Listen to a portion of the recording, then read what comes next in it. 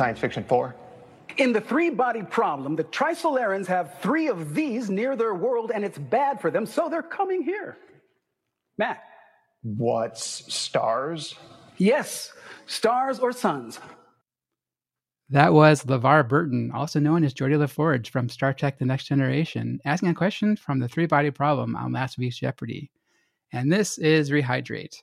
This season, we'll be reading and discussing Liu Cixin's Death's End, the third and final part of the Remembrance of Earth's Past series. This is Season 5, Episode 4, The Storyless Kingdom, covering the first half of Part 3. We've previously talked about the three-body problem, the Dark Forest, and the hosts have a varying level of knowledge of this book and this series. My name is Dan, and I've read the entire series. This is Tim, and I'm new to the series and have only read up to this current week's reading. This is Amin, and I've read up to this week's reading, but also along with Dan and Talia, and this week special guest co-host Priya, I co-host the Rehydrate Spoiler Cast, where we talk about all of the things for people who have not read all of this. So if you read the entire series or don't care about spoilers, you should check that out as well. And like Amin mentioned, we have a special guest this week as well. Priya, welcome to the podcast. Hi, my name is Priya, and I've read all of the books in this series, and I have a background in English literature, so I'm really excited to pick apart the fairy tales.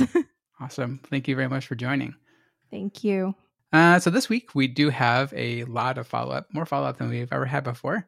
So I'm just going to dive into it. First thing is, I forgot to mention this last week, but there is another quote-unquote podcast around the three-body problem, which is being released on Spotify, I think, or maybe it's just on Spotify.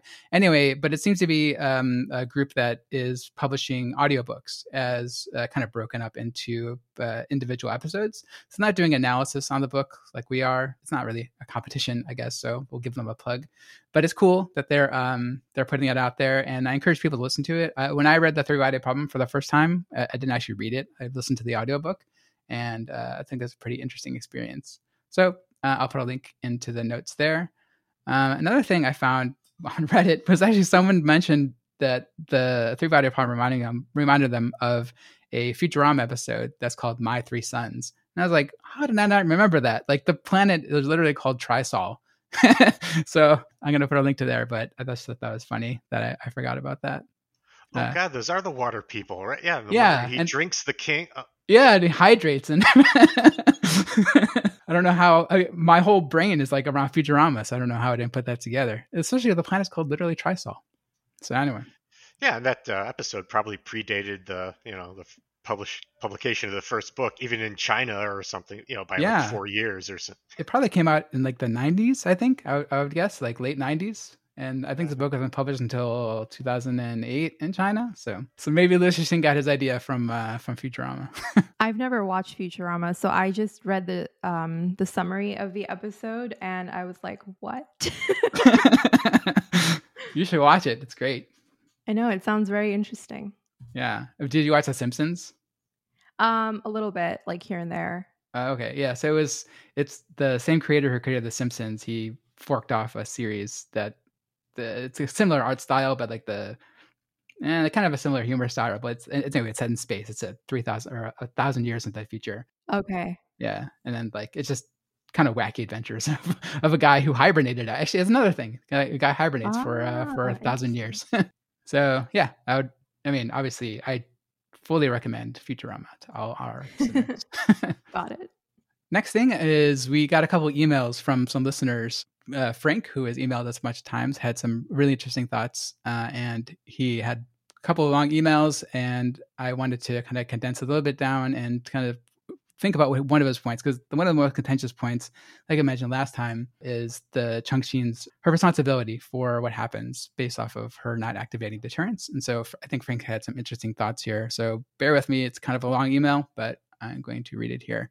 I always appreciate the discussion about whether Changxin is to blame for the failure of deterrence. My take is that the blame is to be shared by both Changxin as well as the world government who allowed Changxin to be elected by the general public. The host had touched upon this, but I don't think the point was made explicitly. The successful sword holder should not even go into the step of asking the question, will I have the courage to push the button if the Trisolarans attack.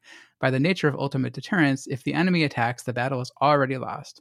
And whether he would summon the courage to push the button afterwards is merely whether he could salvage something out of a bigger failure to meet the strategic objective of maintaining deterrence. The right question here to ask is, will I be able to make the Trisolarans believe that I will press the button if they attack? The better sword holder can make the Trisolarans believe this, and more likely deterrence will work. In this light, one might even say whether the sword holder will even push the button after the enemy attacks is irrelevant to the strategic objectives of peace. Like, Frank, I really appreciate your stuff, but we have a lot of material to cover. But I just thought his perspective here around how she was already set up for failure by humanity, like just kind of being more lackadaisical and not really considering the Trisolarans to be a threat is like that. I think that lends even more that I still don't think she's at fault for that happening. I don't know. Does that add any more color to you guys, or have any additional thoughts on it? Yeah, I don't think mine has changed at all. I think I said last episode that, again, I think she was just kind of put in an impossible situation, and that given the information at hand, it felt that, yeah, she was set up for failure, and that it's like I would have made the same decision as her. So I think it also speaks to kind of like the state of being in a lull that people have fallen into during this period of time, kind of not knowing what sort of state of mind Luo Ji has been in, because he's been kind of hidden away from the rest of the world. So I guess they don't grasp the seriousness of what he had to do. So they can't possibly envision what they need, what like qualities and traits they need in a new sword holder to sort of uphold the same level of deterrence as what Luo Ji was offering. And also, when you start to play the blame game, it sort of just goes all the way back to, well, then the blame really lies with Ye Wenji for broadcasting the signal in the first place. So, right. Yeah. Sure. Yeah. Yeah, but that's a good point. How would they even know what to replace or what they're replacing? He's such a black box at that point. Like, they really had no insight as to what sort of person would make an effective sword holder. Right. And they stop even believing that position is even necessary. Right. Like, they're like, oh, we're good now. They're giving us cool movies, whatever. So. Right. It's just to them, it's just a symbolic position at that point. It's like the Queen of England or something, we don't really need it. We just need someone to fulfill this role. We got also another email from another person who has emailed us a couple times named Rob. And he talked more about the 4-dimensional stuff and how they would film it. And he says, like you've said, some of the difficult stuff to put on the screen is definitely how to show the dimensionality to the audiences. But I also love to think about how they're going to do other parts of the book too. In book 1, at the end of Trisolaris, chapters are a big reveal, and I wonder how they're going to show these chapters on the TV screen. Like, does a bunch of Trisolarans communicate by light, flickering really fast with English subtitles? Are they actually going to show the aliens physically? Then in book 3, you guys are going to read the fairy tales next, which I wonder how they're going to do it too. Having a bunch of government officials sitting around reading the story, which is with no visuals, would be pretty boring. Lastly, as a spoiler, I'm going to skip that one.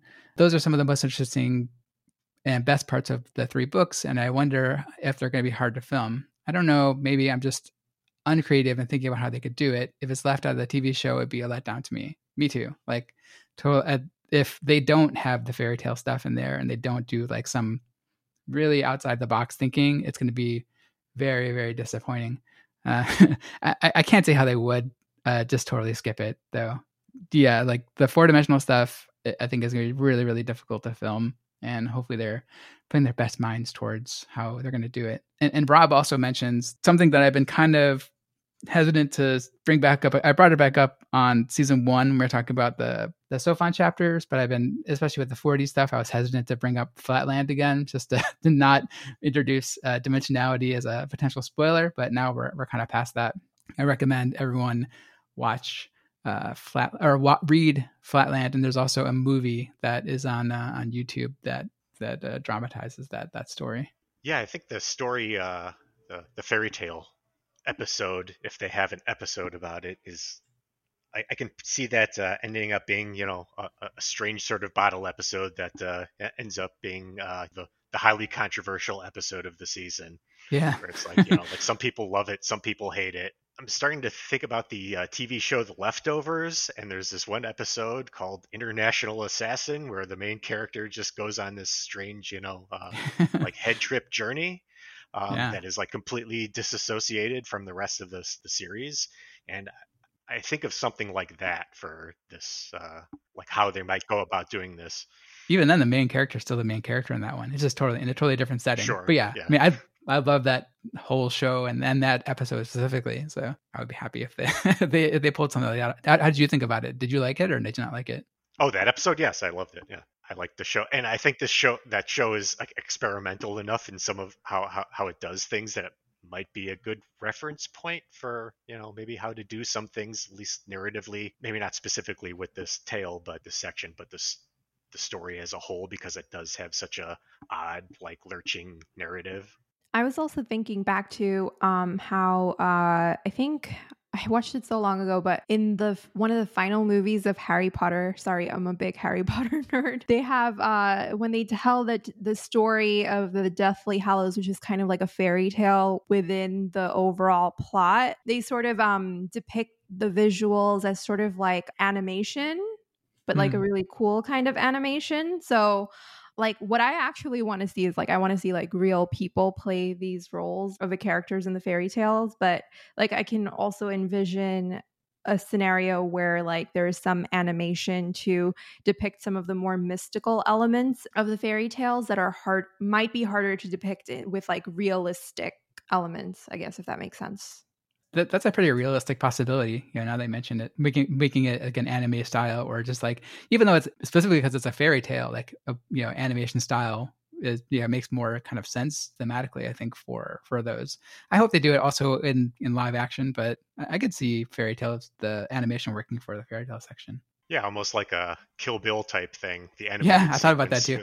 In fact, I also rewatched that movie recently, and there are some odd like parallels I drew to the narrative style of this too, where it's just like there's a lot of in Tarantino's movies in general take these strange sojourns, sometimes just to depict this part, like the animated part in Kill Bill. Like it's not entirely necessary for the story, and he doesn't give any of the other people that the bride is hunting down the same like screen time, but for whatever reason just almost seems like on a whim just decided to have this animated sequence. And sometimes like I kind of feel parallels to the story here, where the narrative pauses and it kind of focuses on these things that I get you. It's it's like kind of like side stories, right? Just like world building side stories.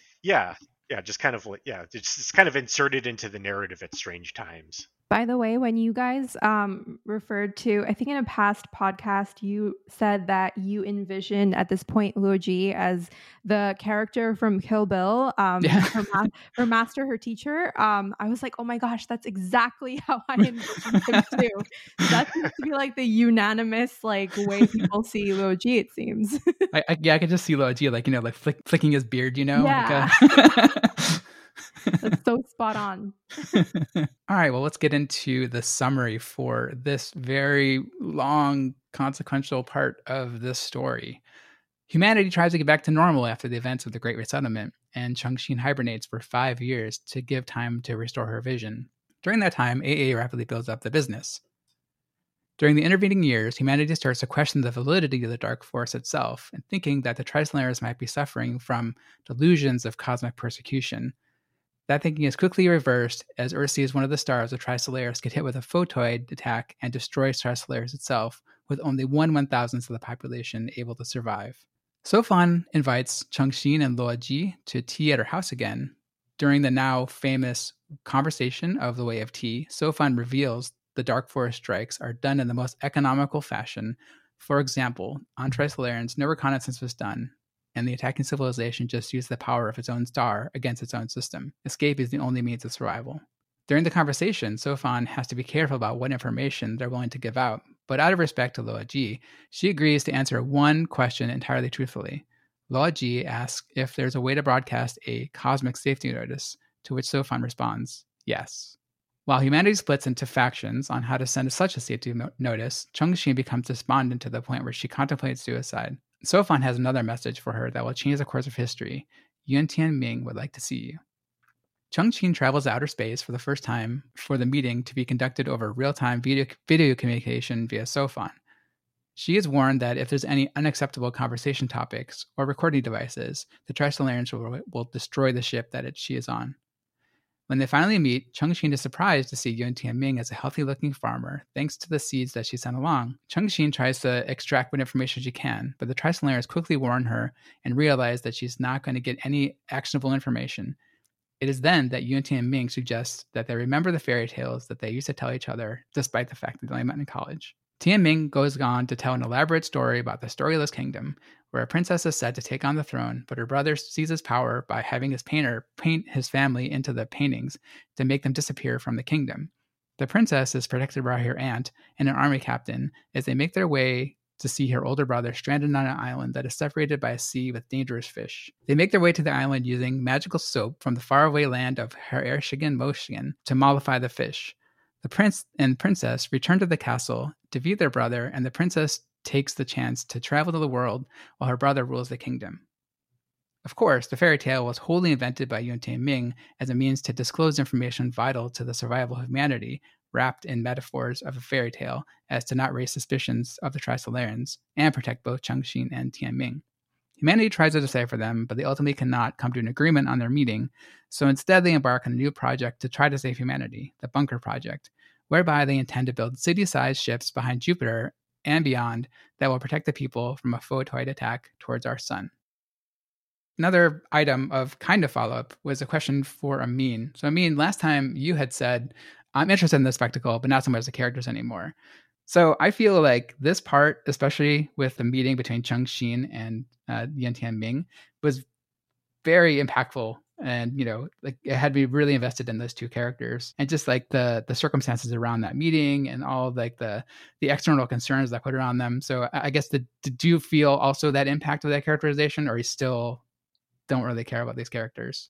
No, I guess I don't care about the characters that much more than I did before. I thought the construct of the green and yellow lights while they're talking, I thought that was interesting. I don't know that they necessarily connected, and honestly, I didn't care if they connected or not. I did like the mechanism of using the fairy tales to impart information back to humanity. I don't think it was specifically about her. She just happened to be the vessel for it. And so no, I guess I don't care about the characters anymore. I thought I was more invested in the characters of the fairy tales than I was these two characters still. So you don't care if you're not invested in the story of the idea that they're actually going to meet up again, or if they could meet up again. I don't care. I care. Yeah, I would say I care too. Yeah, but yeah. But to what end? They were barely friends in college. They talked once, and now we don't know if he's actually a being or just what his state is now. Well, I'll say I think I care about their characters meeting up again, only because they didn't really know each other previous to that, but like a lot of people don't know each other until like a very like big event happens in their lives, and this event just happened to be like he died and she shot his brain into space, right? But then like she's pretty much constantly thinking about him since then. And then obviously like he'd always been kind of obsessed with her. So I don't know, the idea of them like meeting up over like this huge space of both distance, time, and whatever the hell else is happening out there, like is, I don't know, I'm interested in that. It worked for me, and I'm not invested in them as like a couple, and I don't think they're ever going to be reunited again, is my prediction at this point. Given what a kind of sad sack character he was, there's just a bit of a melancholy and a bit of like tragedy, I think, to it. Yeah, this is probably the best character moment, in this book so far, in a series that's not particularly filled with great character moments, at least, in my opinion. So, maybe it was a low bar to cross, but I did like this part. And again, I don't know what Yun Tianming's fate is from here on out. Like, maybe we just never see him again. But I wouldn't mind if that was the case, and that would be a kind of a nice melancholy send-off for him. But do you care if they meet again? Well, no, not in particularly. Like, I think this would be most effective as if they never did, meet again and like kind of emotionally. I think it would be kind of almost hackneyed at this point if they were somehow reunited and young Min comes. Like I think it's like he's better left as just this slightly tragic character that manages to come around and be impactful to the story and have one last moment with his one-sided lost love. How do you feel about Tian Ming in general? Like we had an exercise on the spoiler cast a couple episodes ago about who we think is the heroic person, who's the hero of the story, who's the villain of the story. And I picked up on somebody else who had mentioned on Reddit that I think Tian Ming is maybe the hero of this story, where he went through probably great personal peril, like to impart these fairy tales. Like there's probably a lot of, I perceive there's a lot of danger on his end for, if the Trisolarians like did find that he was presenting actionable information to the humans via Chengxin, that they probably would have killed him or done something otherwise terrible. They said they're only going to harm Chengxin, but who knows? So I had always considered him he has like this really long plan. He like made up these fairy tales. He published them. He tells like Trisolarian children these fairy tales. And so, and it's all in the hopes that he can one day impart this kind of cosmic knowledge wrapped in metaphors to humanity, knowing that the Trisolarians aren't going to be okay with him telling them explicitly what's going on. I feel like they would have to have like a really, really horrific punishment lined up for him, because they essentially saved him for what already seemed like a pretty horrific fate for me. It's his brain floating in space, and you're not sure whether it's like conscious or not. Like that seems worse to me. I don't know if he has like a lot to risk about this, because like he got a sort of second chance to be something or have something, some sort of existence. I think the way that his character is depicted, especially in his feelings towards Chengxin, is that the greatest punishment for him would be like having to live on knowing that he imparted information to Chengxin that caused her to be like blown up by the Trisolarians. Yeah. Like I think that would be the greatest. I don't envision the Trisolarians punishing him simply because he seems to be their greatest tool in a sense to understanding and deciphering humanity. If they were to kill Chengxin for any information that she would have been given would die with her. The only person who would come to harm, to my mind, was always Chengxin. What's remarkable to me about Yun Tianming is that you kind of forget about him after the beginning. He might be in the back of your mind, but you're not really thinking much about him. And then suddenly when he makes this reappearance, you as the reader can surmise how much like character development has occurred for him. And the amount of things that are left to your speculation kind of like it's up to you whether you can paint him in your mind as like a heroic figure, because Chengxin also wonders like the extent to which he may have played a role in the attack that happened, the droplet attacks. So like it's really up to you how you want to paint him, but clearly a lot of character development has happened for him because he's no longer this kind of self-pitying character that he was in the beginning. And you, that reminds me, you read Redemption of Time, right? Or you read part of it? Yeah, I read like 3/4 of it. Okay. Specifically 3/4.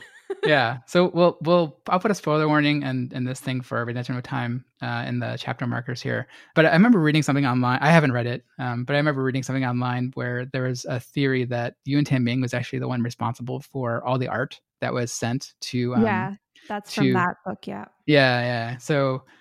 I think we talked about it in the spoiler cast a little bit, and I think that's interesting, but Talia also made a good point that kind of cheapens it too. Like it's kind of cooler that the Trisolarians are able to emulate the human culture and kind of trick them into thinking that we're cool now, rather than just using Yun Tianming. You know what constantly bothers me about the Trisolarians? Not necessarily bothers, but kind of like just kind of makes me feel tossed back and forth in understanding them is kind of like at moments they're very literal. They're very like they can't understand metaphors. They couldn't lie until recently. And they're very like, to the point. Yeah. But then at the same time, like they can create art and they can create art, but then they can't decipher Yun Tianming's fairy tales. So it's like hard to. It's almost like at times I wonder is Liu Cixin using the Trisolarans however he sees fit, whatever works within the kind of point that he's trying to make. Like they can be dumb if you want them to be, but they can be really, really smart if you want them to be. Like that's how it feels at times. It can also be that like they're not a monolithic society, right? Like we already had like one instance of that with the pacifist getting the initial message, right? And not thinking about Trisolaran society, but thinking about like the perfect Earth, right? And so like maybe there's just different factions of people who like humanity more than others, or are able to, they're just individuals. So it could be explained that way. Yeah, well, this conversation has highlighted one of the stranger things about this series and the way it progressed for me, in that we are halfway, more than halfway into the third book, and we've had very little more, has been revealed about the Trisolarans. I think I expected this, eventually to be like a meeting of two different alien races in a much different way than it has progressed. Like, I realized there was a small section where they talked about, the author explained how they reproduce, where they like meld together and then like two like eventually like break off into 3 or 4 other Trisolarans. And it just occurred to me, like, this is the only other bit of like xenobiology we've gotten about the Trisolarans since the first book, and the whole hydrate rehydrate thing. So we still at this point don't know what a Trisolaran looks like, anything about them. And at this point, I'm not sure if we're ever going to get that, and if like my expectation of where this series was going to go was like completely off base. But yeah, like as Priya mentioned, there's still at this point kind of a cosmic mystery in a way that like I was not expecting. And for all of the big sci-fi ideas that the author likes to explore in these books, that we've never really gotten much more on the Trisolarans except in this very kind of distanced like fashion. Sofan being your only real like proxy, insight into them. Now we see Yun Tianming, and like maybe he's through these fairy tales trying to impart something else about them as well. Although I think I'm sure we'll get into it, but I think the fairy tales are more about the cosmic situation as a whole than the Trisolarans themselves. But yeah, it's just surprising to me, like, at this point we still know so little about the Trisolarans, and now they're off to parts unknown. So would you prefer to see them described physically, or not prefer to see them described physically? Like which outcome would be better for you? I don't know at this point. I'd have to finish the series and just see where he's going with it. But that was a bit of a hook for me, at least more early on, like especially maybe at the beginning of the previous book.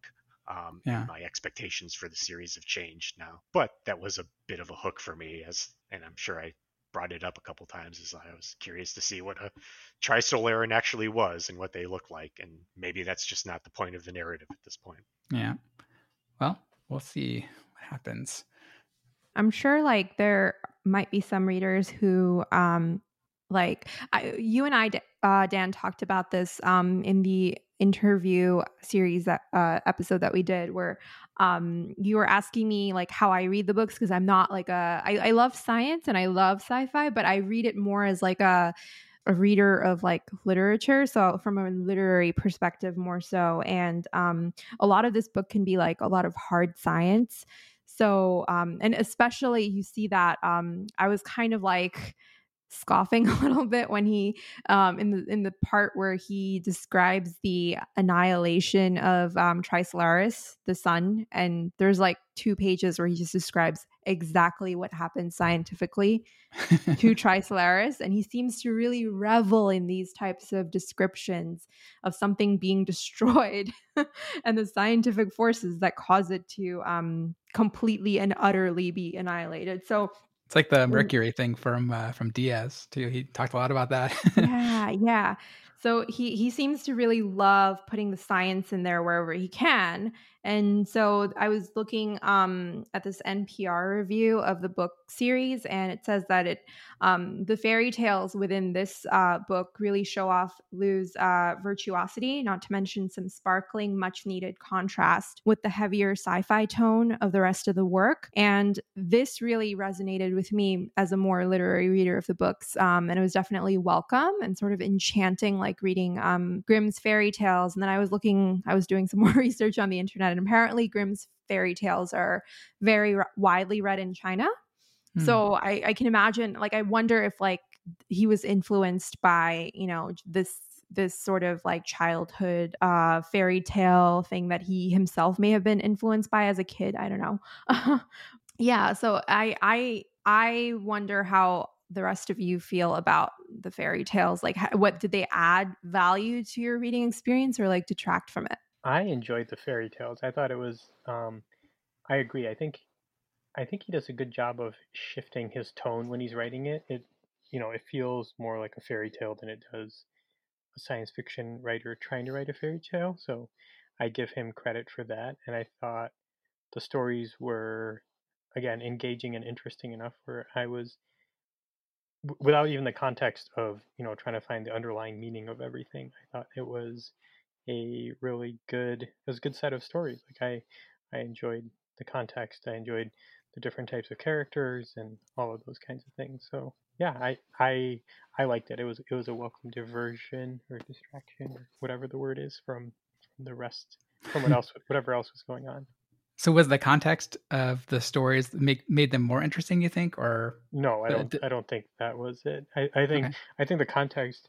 So I actually read them once and I went back and skimmed them just because I wanted to see from the spoiler cast. I think I kind of know what the fairy tales are leading towards, so I just wanted to see if I could pick up on those clues. Otherwise, yeah, I guess I didn't really. The first time I read it, I didn't think of it in the context of the rest of the novel.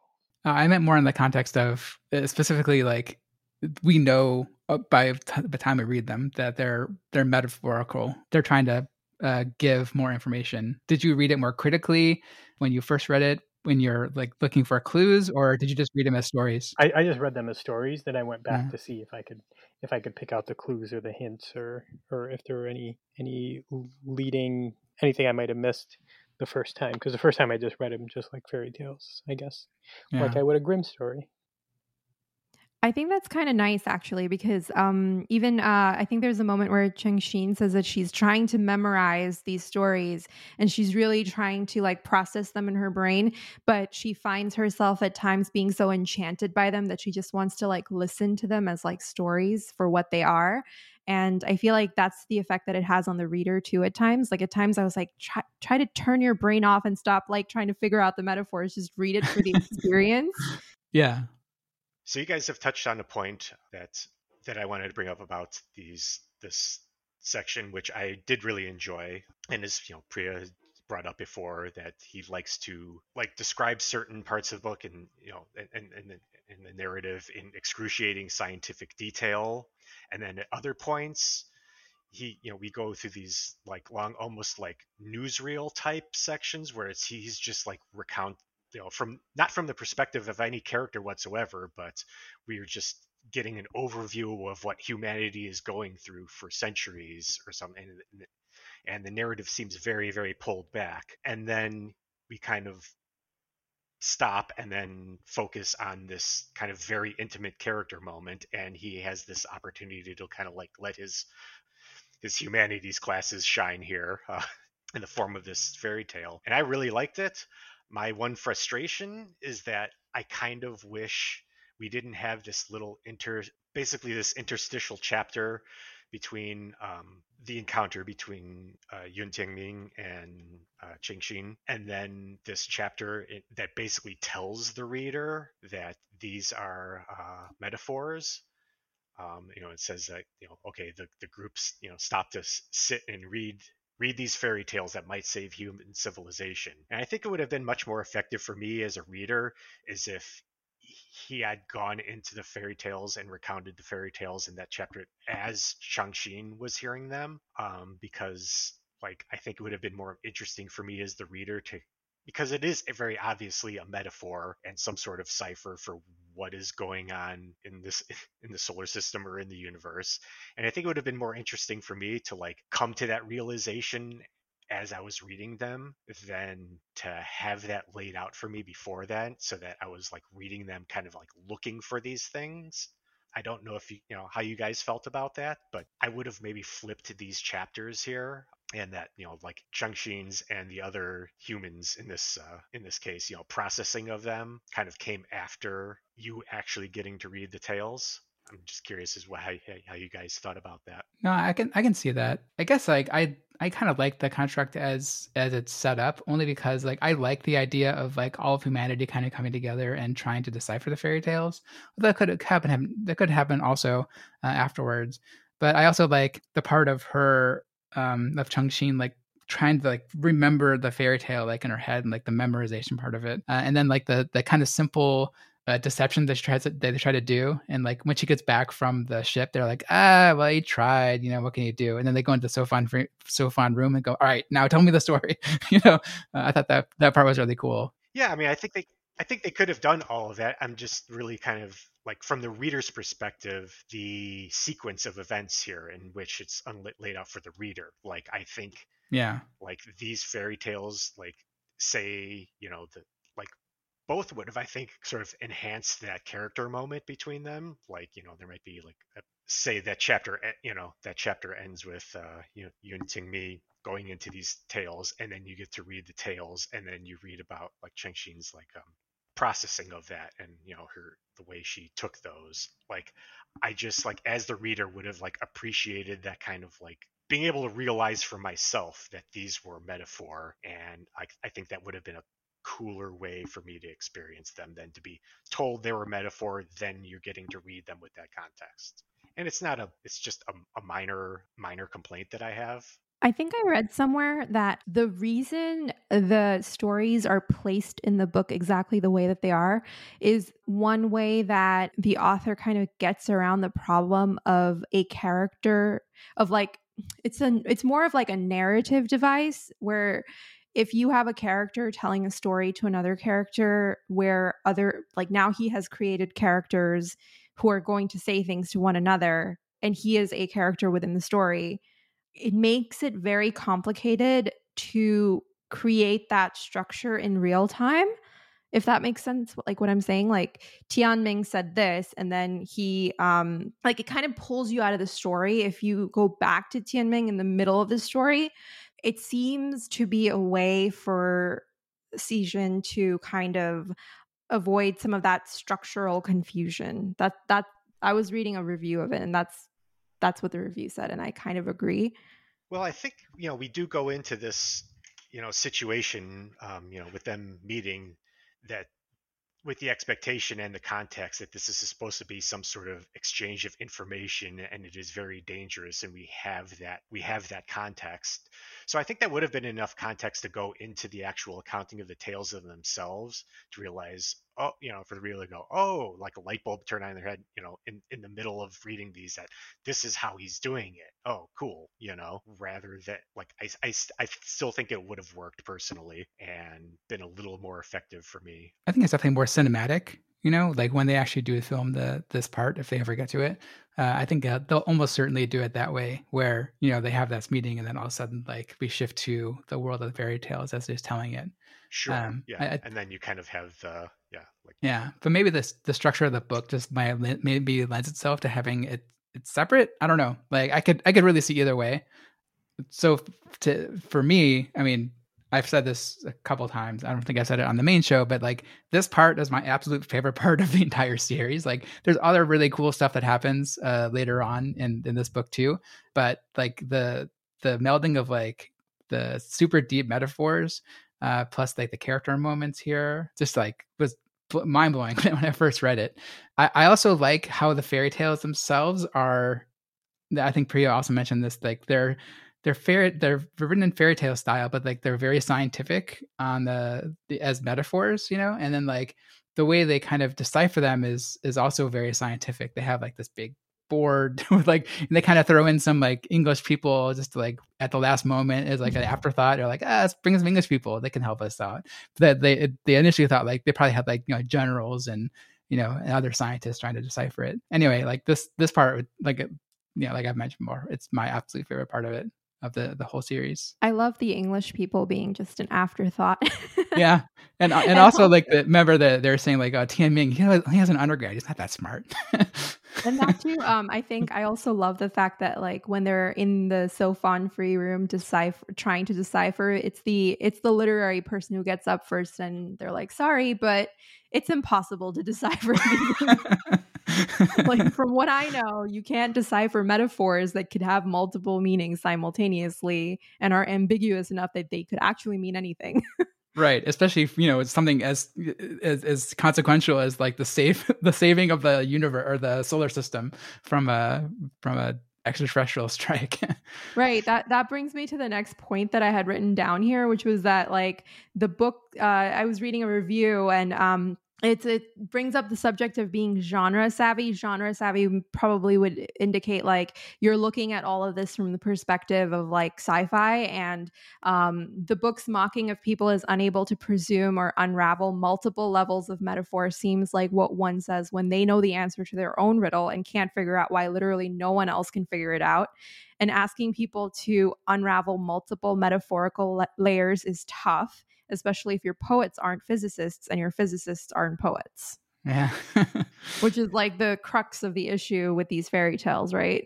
Yeah. Yeah, the post-processing chapter after this, you know, where he goes into how people are attempting to decipher this, was kind of a relief for me, because you know, at the end of reading these fairy tales, like I had my ideas, but I was asking myself, am I supposed to know, like, does he expect me to know what's going on here? And it was kind of a relief for me to, you know, for him to say, no, because the top minds are on this, and they have not been able to decipher it either. So like I was wondering at that point if I was, as the reader, was supposed to like be able to figure out what was going on here and what the metaphors meant. So yeah, totally he gave me that confirmation right away. Right. So I appreciated that.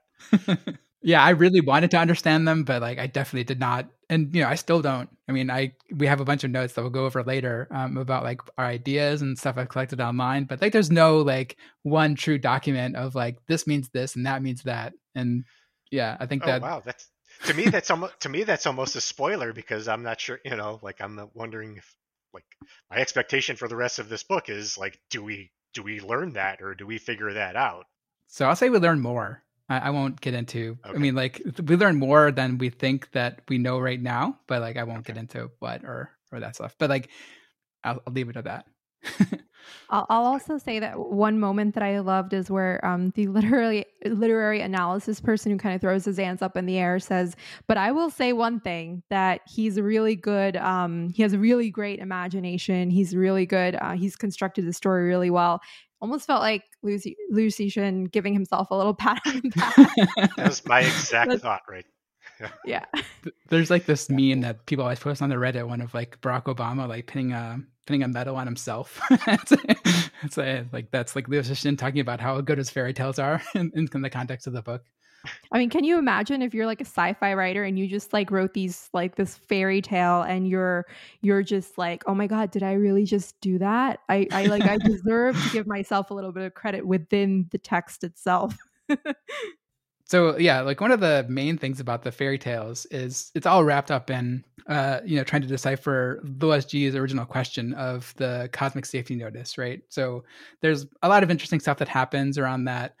I like, again, like just humanity being dumb and like misinterpreting like how they're going to do it. Like some of their solutions are like, let's all be farmers. And then like, no one's going to think we're dangerous, or let's make everyone dumb except the people who are making the nano suppressors, of course.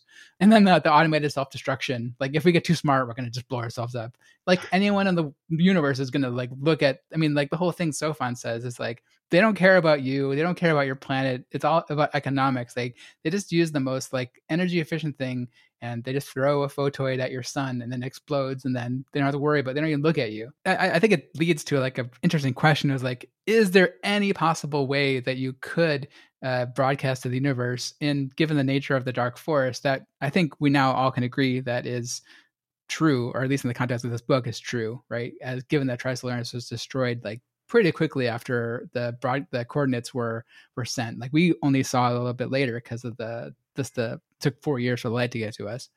But is there anything that, I mean, I guess it's really only a question for Tim because maybe it's a spoiler later, but like, is there any notice that we could broadcast to the universe saying that like we're not dangerous that you can think of? No, honestly, yeah, I don't really have an answer for that. Yeah, I don't know. I don't really have a good answer for that question. I don't know. Yeah, I don't think anyone knows, right? That's the problem, and it might not be knowable because just given the dark forest nature, like any noise that you make is going to be suspect, and like they have that the change of suspicion thing. Like, well, you said you're not dangerous, but how do I know you're not lying? So I'm just going to destroy you just because it's easier. So I think those kind of things are at odds, right? Like there's not really a solution there. Yeah, I mean, we just don't know the nature of it, and that's what I'm assuming at this point, that the fairy tale is trying to clue in humanity to some aspect of, or the nature of what's going on in the dark forest, or the universe at a more macro level, beyond the conflict between the Trisolarans and Earth. So like, my prediction is that it's what the rest of this book is about. And yeah, at this point, I don't know exactly what parts of the fairy tale are meaningful in actually communicating that here. But yeah, I mean, I think there's something more going on, our kind of low level understand, like metaphor of the dark forest, that is like, that's what we have to figure out. But as to what that is, I don't know. I think one thing that's interesting is that Sofan, when she's asked, how that could work, like the only thing she mentions is escape, right? But then humanity always like puts that down, saying you can't, and that's that crime against humanity, and that leads to a whole bunch of political implications. Well, she talks about how it's also very how they blew up Trisolaris is very economical. So yeah, it's at this point has me thinking that there's not necessarily an intelligence behind it, or the mechanism that blows that destroys solar systems is some sort of unthinking like security system that maybe was obviously put in place by intelligent beings, but is not operating on any intelligence, like it's an automated system, which makes it scarier in some ways, and maybe also defeatable for other reasons. So I also wonder why Trisolaris is so cagey about giving us any information. Like, is it just animus between them from us to broadcasting the coordinates of their world, or is there more danger? That was my thought as well. Like, I don't, like, why do they care at this point? They're they're off. Why do they care? And if they cared so much, why would they let Yun Tiangmin in on it? Or why would they educate him in such a way that he'd even have dangerous information to give? Yeah, because like when he's doing the talk, like he even simple stuff like, oh, the soil comes from meteorites, like the Trisolarans like, no, don't talk about that. And like if there's any like, and they start talking about like the pipes above him, and it seems like he's on the ship or something, and they're like, no, that's the yellow light there. So yeah, they're very careful about I guess they're giving any information about them. So it's interesting why they would still do that. I mean, so also speaking of the question, I mean, maybe you guys will also have an answer for this, but Luo Ji gets the chance to answer the one true question that they're going to answer, and his question is like, can we broadcast this cause of safety notice? And the answer is yes. Is there any better question you guys could have thought of that gives a yes, no, or I don't know answer? Honestly, no. I think that's I think it's like, I have so much faith in Luo Ji at this moment. Like, he is like the brains. Ever since he figured out dark forest theory, he can do no wrong. So I feel like he asked the most important question of all. And it also brings me back to like what we were talking about before, where it's like it almost seems like the more impossible the problem, the wilder the theories become on how to solve it. So I feel like he sort of set Earth up for that dilemma in asking that question, but I feel like that is the question to ask if you're told that you're only going to get a yes, no, or I don't know answer. Yeah, I wonder how he even came up with it, right? Like, I mean, I guess sitting facing a wall for 60 years, like you think of a lot of questions that you would ask them. But yeah, like maybe it's like all within context, but yeah, it's very, I can't think of a better question either, especially given the parameters of, yeah, you can only get yes, no, or I don't know answer.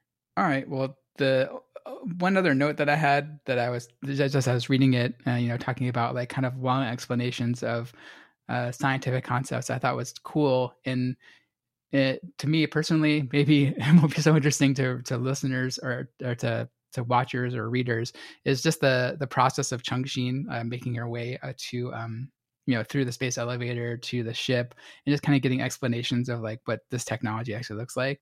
Also the parts where she's going on to the terminal station, she's kind of walking through the different rings and the different gravity of the different rings, and they talk about like how the ships kind of launch out from the edges, but it's holding in the atmosphere. I thought that stuff was all really cool. It reminded me of the sequence from 2001 where he takes the ship up to the station and then takes the ship over to the moon, and then the rover on the moon. I love that stuff, and I could stand for a 1 hour montage with classical music playing behind it of Changxin making that journey.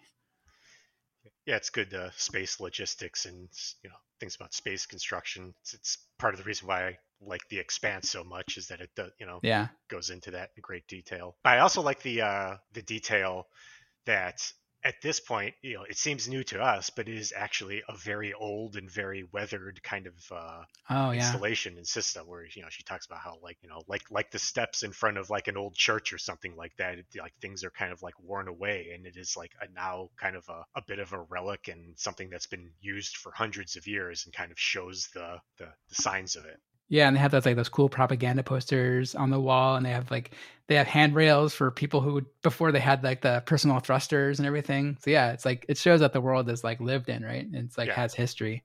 Right. Yeah. Very cool detail to me. All right. Well, we're gonna get into the meat of this episode, which is the fairy tales themselves.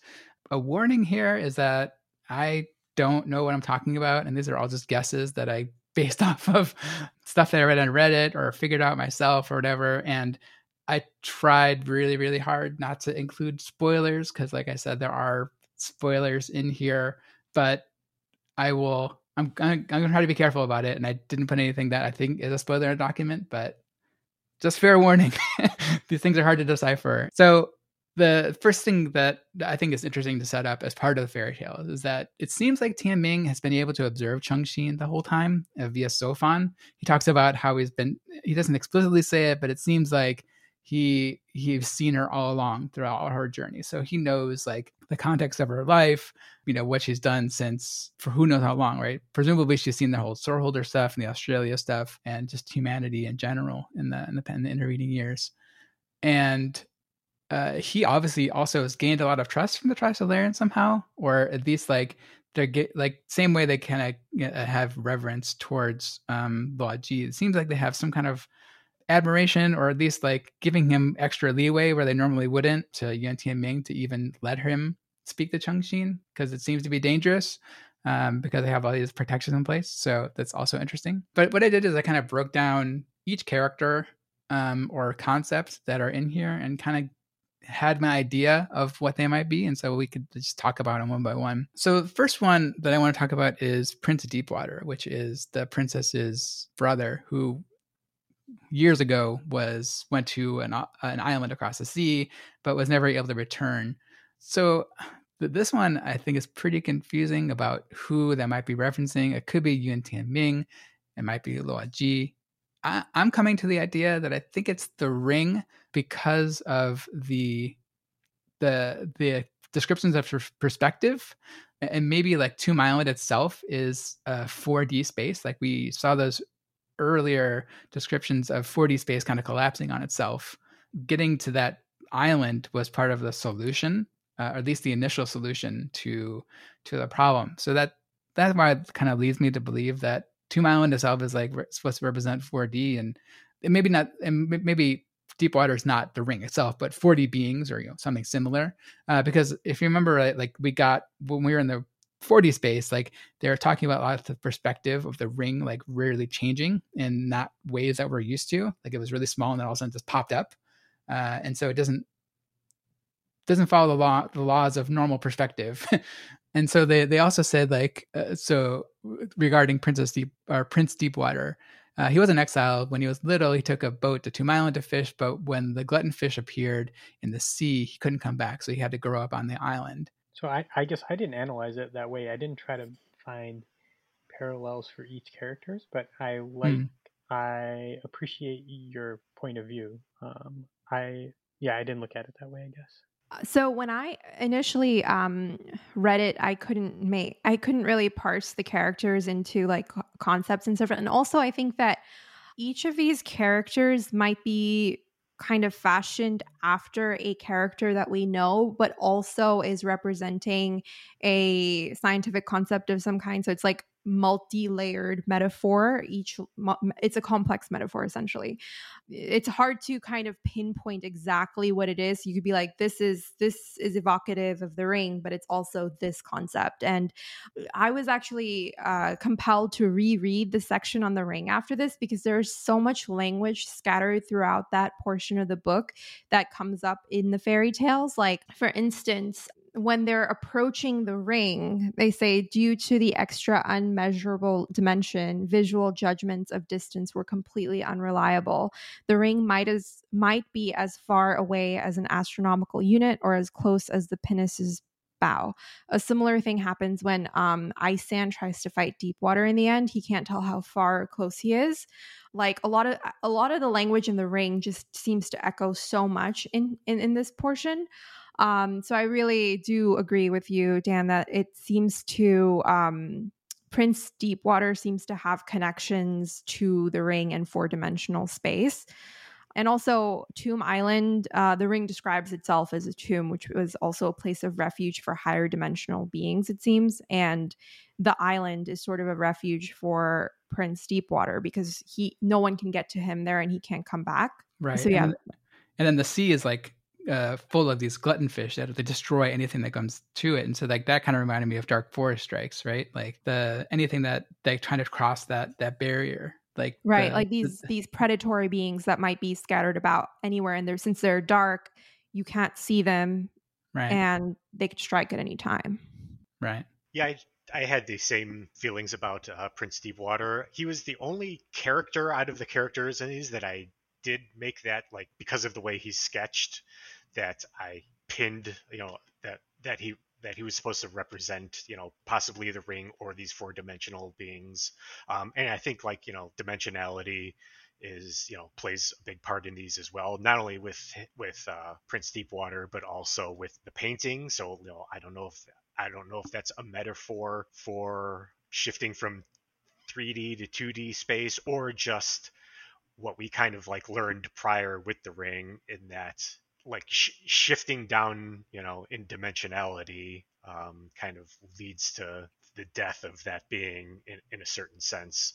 So I think, both him and the whole painting mechanic ties in pretty deeply into the dimensionality of the universe as a whole. But yeah, I also saw, like the gluttonfish as possibly representing the dark forest, or like I had said before, maybe the mechanisms of the dark forest. And he had the fairy tale had tried to explain how the gluttonfish came into being. So I think it's trying to drop clues about the origin of it. What that origin is wasn't something that I was able to decipher here, other than it almost seems like it might be like a mistake or something gone wrong, like you introduce a non-native species into an ecosystem that can't handle it, and maybe that's happening at a cosmic level here. Yeah, I think that was also a really interesting point too, is how they came from a faraway land, and then something happened, and then those gluttonfish were introduced to the sea, and then they all started proliferating, right? And like eventually took over the sea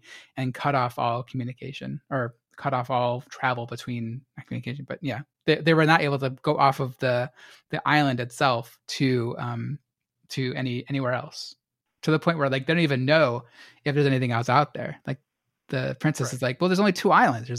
There's this one and the other one, right? There's nothing else there. And they're like, no, it's like full of everything. So yeah, it leads me to believe at this point that the whatever causes the dark forest paradigm the universe is in didn't have maybe intentionality behind it, and was maybe a big cosmic mistake or blunder by some progenitor race. That's the part of me that played all the Mass Effect games that is coming to bear here. So then we have the other prince, Prince Iceland, and this one I'm not too sure about, but I was thinking, well, Prince Iceland, he's kind of known for a ruthless appetite for power. When he was younger, he used to gather animals as subjects and like behead them if they disagreed.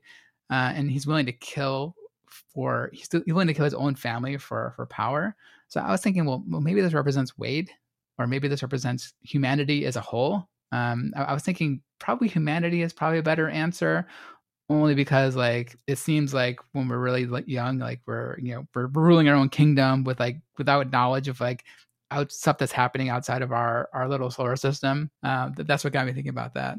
It also seems to kind of fit with representing humanity at the time when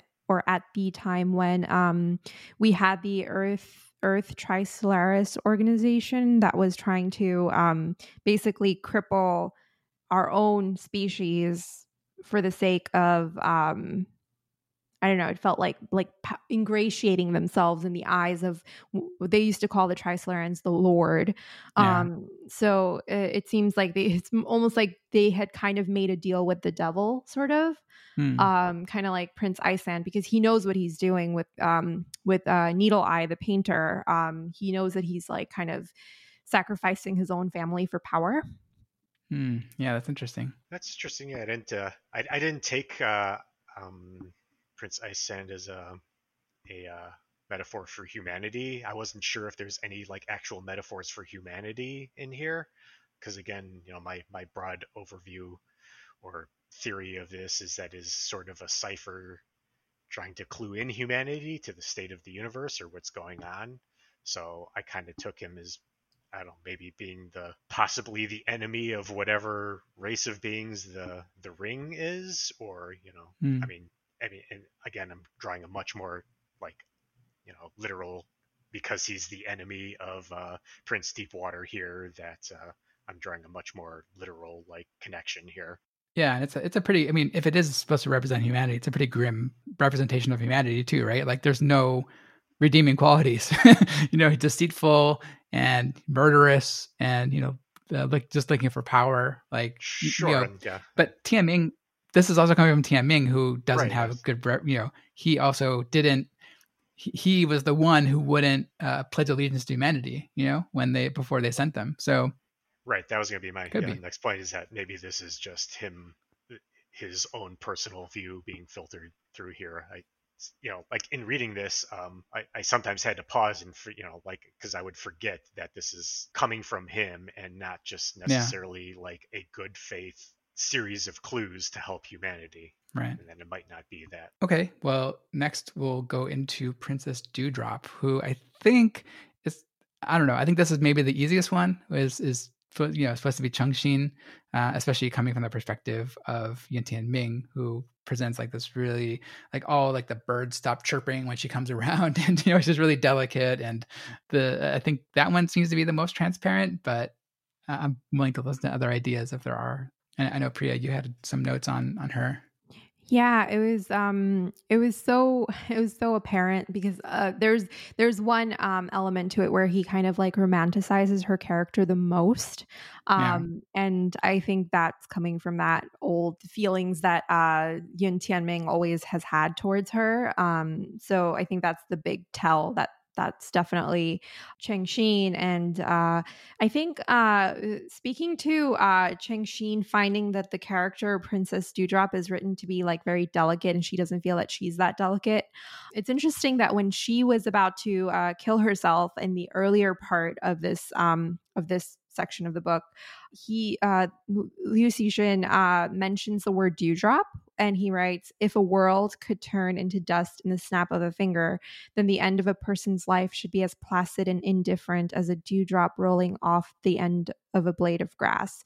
And so it seems less that he's speaking to her delicate nature by naming her dewdrop, and more of like this placidness with which she's going to have to conduct herself going forward, because now she has this new responsibility to kind of save all of humankind in a sense. Like that's kind of the position where she finds herself in, even if it's just as the vehicle through which his story is brought to all of humanity. So as you're talking about that reminded me of something, or maybe gave me a thought. So I wonder if, like, Yun Tianming is constantly probably watching Chang Xin all the time. So he would have seen that. So maybe he saw that was happening, and then he instructed Sofan to say that they want to meet. And that's why it kind of happened. It seemed like a little bit too, what's the word I'm thinking of? Too coincidentally, right? Like she's just about to kill herself, and it's like a movie cliche to like, oh, right before that happens, like something happens to like change your mind, right? But maybe that'll happen because Yun Tianming is like watching her. Oh yeah, totally. Yeah, because the Sofans are everywhere. So right. Yeah, it stands to reason that that's probably what happened. And I should add that it's not creepy at all that he's always watching her. And they had another, remember on, I think it was like Blue Space, where the other guy was like always watching the other girl on the other ship, or I think they're on Gravity, and he was watching somebody, the other like navigator on Blue Space, which never goes anywhere. Yeah. So like we already have that a degree of creepiness in all men. Yeah, I mean that's a common theme throughout the whole series, right? But but yeah, like that particular of kind of monitoring women through Sofan has been a theme, I guess. So yeah, I just put that together, but maybe I should have put that together earlier, but it just clicked up with me. And another thing that I'm thinking of as also you're talking, like maybe Dewdrop is supposed to be like personified by Chang Xin, but maybe it's like the kind of opposite of Ice Sand, where it's the better part of humanity. They're kind of fighting against each other. It's not just one person, but it's like humanity is more optimistic and exploratory spirit, that kind of thing. Right, because we always have, after every major event, he kind of always breaks it down into showing all the different factions and schools of thought that form around a certain conflict. Yeah. So, that definitely makes sense. All right. Well, the next one we had was Captain Longsail. And that person that travels with Dewdrop to protect her. He's from a faraway land. The only thing I could think of was maybe it's supposed to represent AA. She's from a faraway land, in that she's from the future, is comparative to Chang Xin and Yun Tianming, and she does her best. she's probably the biggest protector. She's the dasher to Wang Miao of to Chang Xin, where she just constantly protects her from herself and her surroundings. Did he even know who AA was? Did he know about her before? He wouldn't have, but he would have seen her through the Sofans. Yeah. That was, I mean, again, it might not be completely analogous to one person, and it might not even be her. Like that was just my trying to put line them up on a spreadsheet or whatever. I'm saying like this person is this thing, and AA was the kind of first thing that came to mind. I think it's also because I really like AA, and I think she's a good protector and companion of Chang Xin. Wouldn't I kind of draw the comparison closer to Auntie Wide, or her name was, to AA? Could be, yeah. Because she was the one literally holding the umbrella over her the whole time. Yeah. They kind of pushed off, but yeah. Right. Yeah, that's a good one too. To me, Captain Longsail seemed immediately like he represented Tianming. because there's a moment where she first has a conversation with Captain Longsail, and there are other clues because he comes from Hershingen Mosigan, that kind of clues me into that too, because of my theory of what Hershingen Mosigan also might represent. But for now, what made me feel like it's Tianming is though they travel together for a whole day, she hadn't thought to ask for his name until now, which to me is sort of evocative of how Mm. Tianming had meant nothing really to Cheng Xin, even though they knew each other in college. And she could tell that he was kind of pining for her, but like she never really paid him any mind. Until it came to the point where the staircase program had to happen, and then that's when they thought of Tianming. But just that kind of that dynamic, that conversation that happens between them, and also the romantic element that seems to unfold between them, made me think that he's positioned himself as Captain Longsail, and also he also feels this protective feeling towards her. Yeah, and they end up the story with sailing off, or presumably going off to faraway worlds together, right? So yeah, I mean that makes sense too. Yeah, that was like the another big tell for me that they end up together in the end. Yeah. Yeah, I agree with that interpretation as well. That's very much how I read it, that he was the author's self-insert here. The author of the author of the story inside the story, and the author inside the... Oh, yeah, right. So the next thing was, we talked a little bit about the Glutton Sea. So I think, I think that's also kind of clear that it's the dark forest space. I think the more interesting part is that the sea can be pacified by the soap, whatever the soap is supposed to represent, to safely cross it. So that's kind of implying that there is some kind of cosmic safety notice, possibly saying you can use the soap to pacify the dark forest. Yeah, that's definitely how I read that. That the soap, or whatever it is the key here. It's the, and I don't know if it's a literal substance or what what the metaphor is here, but it seems to be that, like, I just loosely interpret it as the secret, or the perhaps like hidden aspect of the universe that humanity has not unlocked or come upon, or needs to tech up in order to be able to understand or utilize in order to figure out how to navigate the dark forest or prevent any dark forest attacks on them. I think the one clue that I picked up, one of the clues I picked up was that they talk a lot about the soap bubbles, and there's a lot of other talk about soap bubbles previous to this around the four-dimensional pockets. So maybe it's supposed to represent something like that, like maybe using four-dimensional fragments to safely navigate the dark forest. Because they also talk about, like, well, when they enter the fourth dimension, like the Trisolaris probe, it's not dangerous, right? Because like a third dimension being is not dangerous to a fourth dimension being, because the fourth dimensional being can just reach in there and muck around with it and kill it, right? So maybe that's what that's supposed to represent. But also begs the question is if the Trisolarans can manipulate things up to 11 dimensions or so. It's like, why haven't they figured this out, and why are they still sitting ducks for right? Yeah, like why didn't they happen to like they should know about dimensionality, like they're able to unfold protons into enfold and unfold protons, so why can't they use four-dimensional fragments or protect against it? So the next thing is the umbrella, and I'll just say I have very little idea. I have some spoiler ideas about like what that might be, but like I really don't know.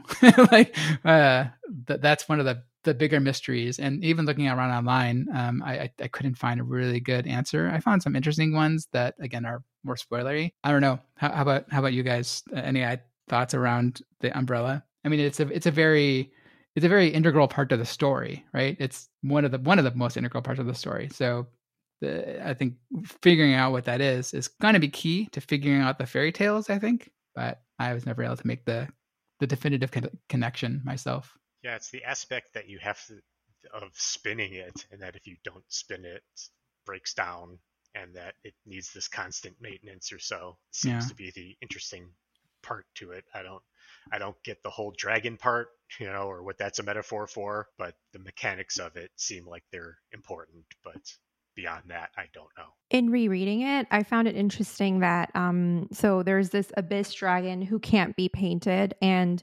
the only other character who shares that same characteristic is Prince Deepwater. He also cannot be painted. And like abyss dragon is kind of a peculiar name. Like the only thing that I can think of as an abyss, what you would think of as an abyss in outer space, is like it made me think of a black hole. But then, of course, I couldn't connect that to how that would be helpful in any kind of way because black holes are generally not helpful. But it's interesting that he could fly as well as swim in the deep sea, and then deep sea would probably refer to maybe deep space, and that the umbrella is made of this dragon's body part. So whatever force the umbrella is wielding is probably whatever it is that prevents both the dragon and Prince Deepwater from being painted into a painting. So yeah, to me, that seemed like the biggest clue as to what the safety signal might be, but at the same time, the most confusing and impossible to decipher.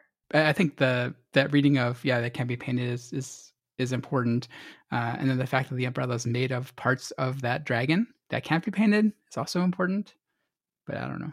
And also the fact that it's very specific about the type of motion that and the type of materials that it has to be made of. Like if you put any foreign material of any kind into the umbrella to kind of make it stay up by itself, then it breaks down, it doesn't work. And then if you spin it too fast or too slow, it also doesn't work. So yeah, it's like he's trying to really tell you something, but you can't figure it out. It's like it's a really confusing riddle. Right. And speaking of confusing riddles, so we also have the Snowweave paper and just painting people into pictures in general. So this is gonna be a tough one to talk about. I don't know. I guess I don't have a really good way to talk about it other than it's very consequential. For spoilery reasons, you're saying?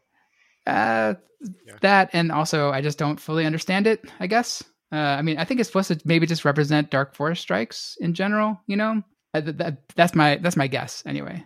Like, so maybe they're supposed to represent the photoids. Well, yeah, again, I interpreted the whole painting. Oh, I'm sorry, you're talking about the Snowweave paper. Yeah, the paper and just painting. I mean, because like they're kind of connected, right? I mean, they are connected. Yeah. I mean, again, I took it as a metaphor for shifting down into a lower dimensional being, pretty much fatal or effectively fatal for something that, exists in another dimension. Like I took it as a, almost direct metaphor for the ring and those beings and the sort of decay of their four-dimensional space, essentially killing them. Whereas, they explain in the fairy tale that when the king is painted, he essentially still exists in a certain sense, like because he still like causes like an imprint in their bed or something like that, as if he still exists, but he is effectively no more. He's just this, just image on paper and exists in some sense, but is effectively dead, which is, again, seems like a direct metaphor to the state of the ring or whatever those beings were. So to me, the biggest clue was how, again, comes from the chapter on the ring, where it says, like when I went back and read it, I these words stood out to be more after reading the fairy tales, because they literally describe three-dimensionality as synonymous with fragility, and viewed from four-dimensional space, it was like an unrolled painting, defenseless. So there are parallels between paintings and what three-dimensional space looks like to a four-dimensional being. And there's also this detail about Needle Eye mentioning that he had to paint his teacher, Master Ethereal, first so that he would not paint me first, which reminds me of the nature of like dark forest theory, which is that those who strike do so to eliminate any civilizations that could pose a threat to them without really thinking about it. And I guess they just exploit a fragility that already exists. So it was kind of just evocative of those ideas to me. Yeah, that makes sense. And I also wonder like what the relationship is between why the paper can only be flattened by the obsidian from Hiroshige Moshigen. Yeah, I mean, like, we can get into that part next, but I'm guessing that like that place is supposed to represent 4D space. So like, why can only 4D space flatten these papers? I don't know.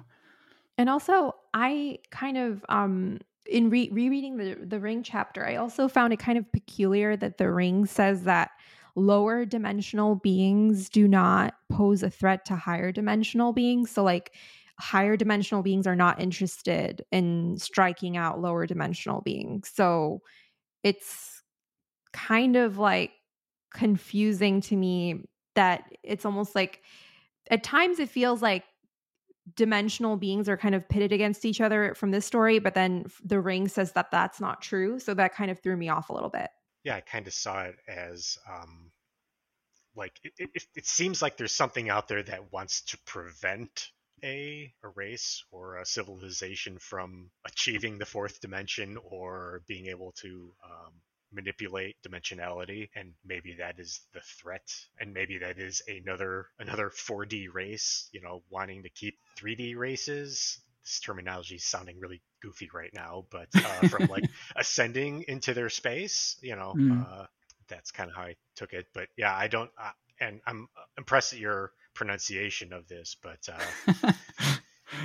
yeah, I don't know exactly what Hershingen Mosakin is at this point, other than it seems to be like a linchpin of some sort, or deciphering that, or what that means seems to be the like Rosetta Stone to figuring out the rest of this collection of metaphors here. So speaking of pronunciation, so I learned the pronunciation by listening to the audiobook. Again, I read it the first time, but I went back and listened to the audiobook.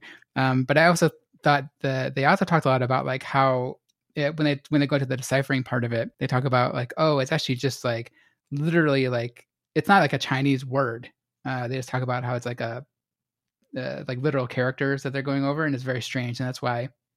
One, because they repeat it a lot, and two, because it's just weird that she remembered it. So I went back and looked what the Chinese translation was, and I have someone to pronounce it for me because my Chinese is not great. 赫尔辛根莫斯肯. So that's what it is in Chinese.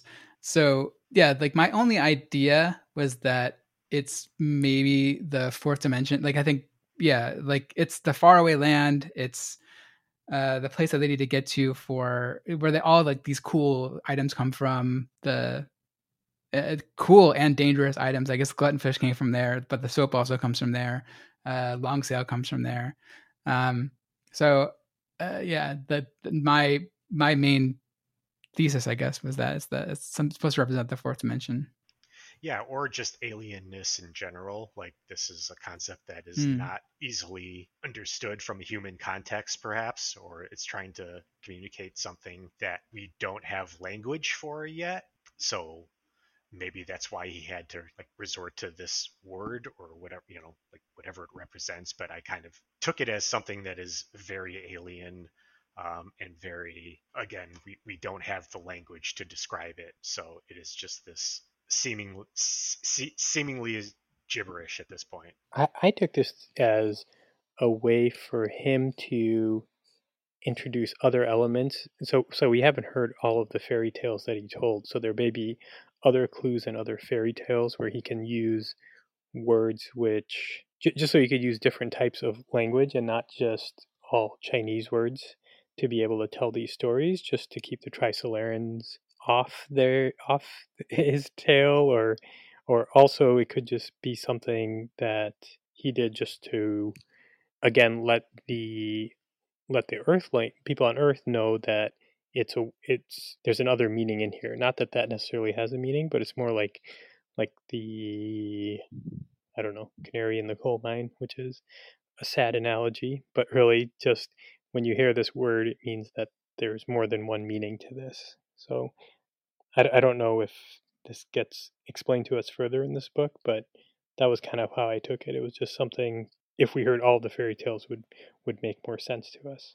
I think in the scope of the narrative itself, I mean, in terms of metaphor, it's probably very loaded with meaning. But in terms of the narrative, to me, It seemed that the Storyless Kingdom was kind of like a stand-in or a metaphor for the Earth, and at times it seems like Hershingen Mosekin is like Trisolaris.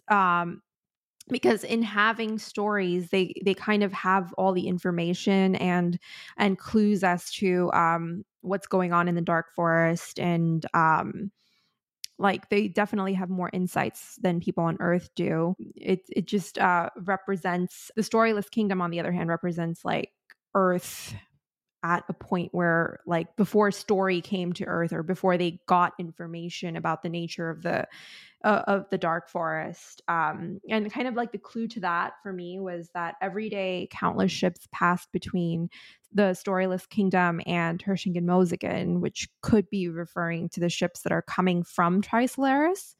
And also the flow of like information, art, and culture from Trisolaris to Earth seems similar to the way that, and this is all when Captain Longsail, by the way, is explaining to Princess Dewdrop the history between the Storyless Kingdom and Hershingen Mosekin, and how the Storyless Kingdom wasn't always without story. So it kind of seems like the two locations are kind of set up possibly as Trisolaris and Earth. That was my initial reading. Yeah, I like that. I think that definitely makes sense to me.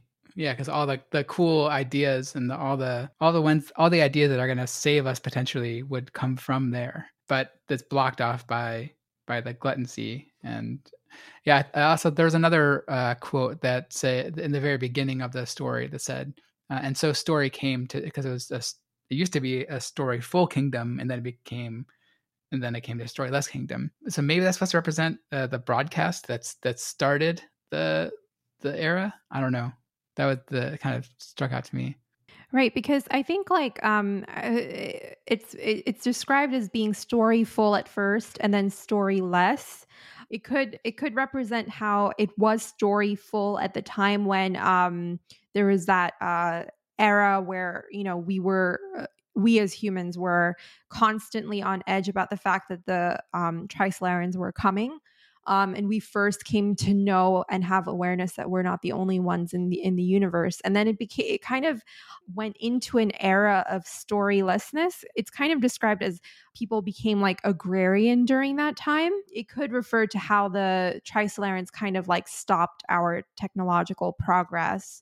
Then people kind of became, and then the Black Forest theory was out there, and then people kind of became like, it was kind of like an impasse. So people kind of became complacent and in a state of a lull, and things kind of seemed to be like, you know, days kind of just passed by without any incidents.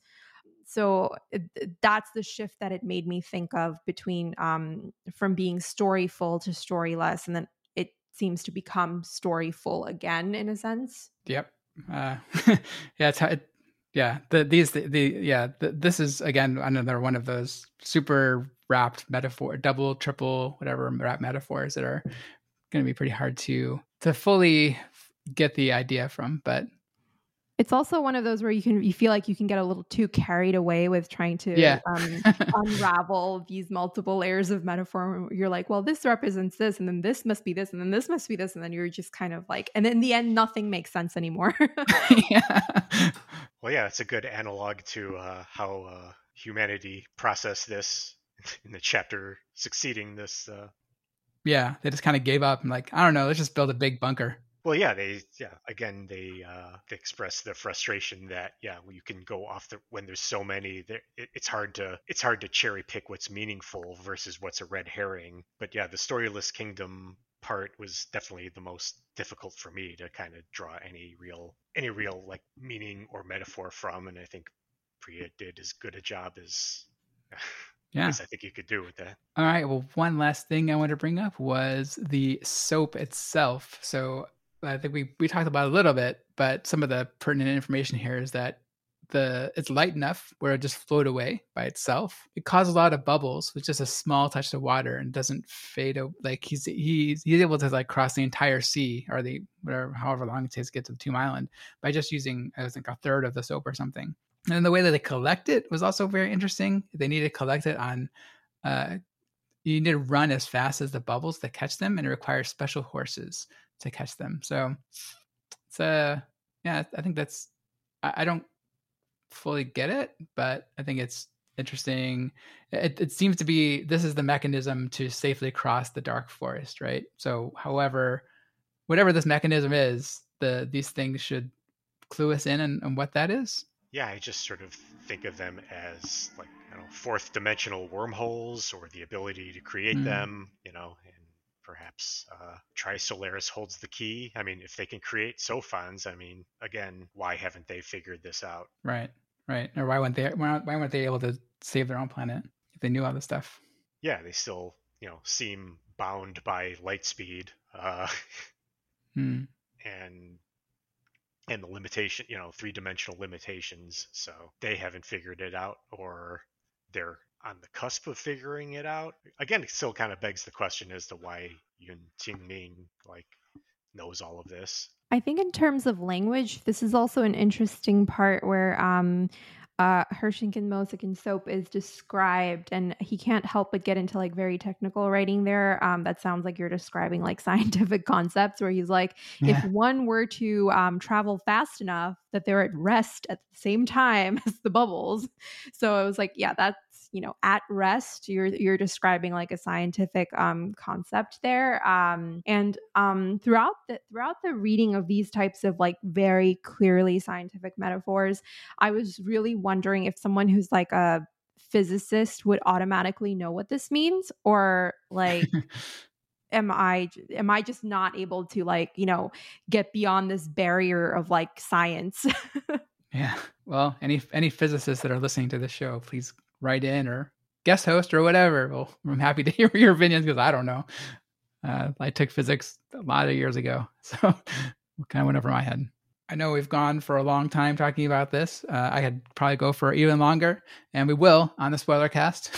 I'm sure this will be another long discussion about fairy tales, and even giving more context about what we know for the rest of the series. But any other final thoughts you guys want to bring up about this, either the fairy tales or this part of the episode, or things you're looking forward to, or any thoughts at all? Yeah, I guess I really like this section overall. However, I feel like the cyclical nature of the story beats is kind of coming to bear again here. And maybe this is just a frustration born by my perspective that, everybody else here has, either been spoiled or has been, been able to read it at their own pace. And I unspoiled and, reading this in chunks with these stopping points. But again, kind of with the previous book and with the spell, we know that this is something this is significant, and it takes a long time for the narrative to wrap back around to understanding why Luigi's spell was significant. Again, this book seems to be following a lot of the same story beats, just writ larger in a sense. And I guess my slight frustration is obviously this fairy tale is going be very, very important for the story. I almost have the meta knowledge that it is going to be important. But now we move into this chapter about the bunker project, and we've seen this kind of time and time again in this in this series, where we get these accounts of humanity's efforts and various projects going awry. And then so it just has me wondering how long, how much am I going to have to read to here to figure out, get to the point where we learn why this is important, why these fairy tales were important, because it feels like we're entering into another phase in the story where I'm going to have to read about how the bunker project was tried and failed. We should have just learned from Yun Ting-ming's fairy tales all along. And maybe I'm incorrect there, but it seems like there's just sort of a pattern to the story that's making it feel a little predictable to me. Well, it's really hard for me to say. Yeah. But the good news is that we only have 3 more episodes to go, so that's only 200 and something pages. So yeah, you'll find out soon.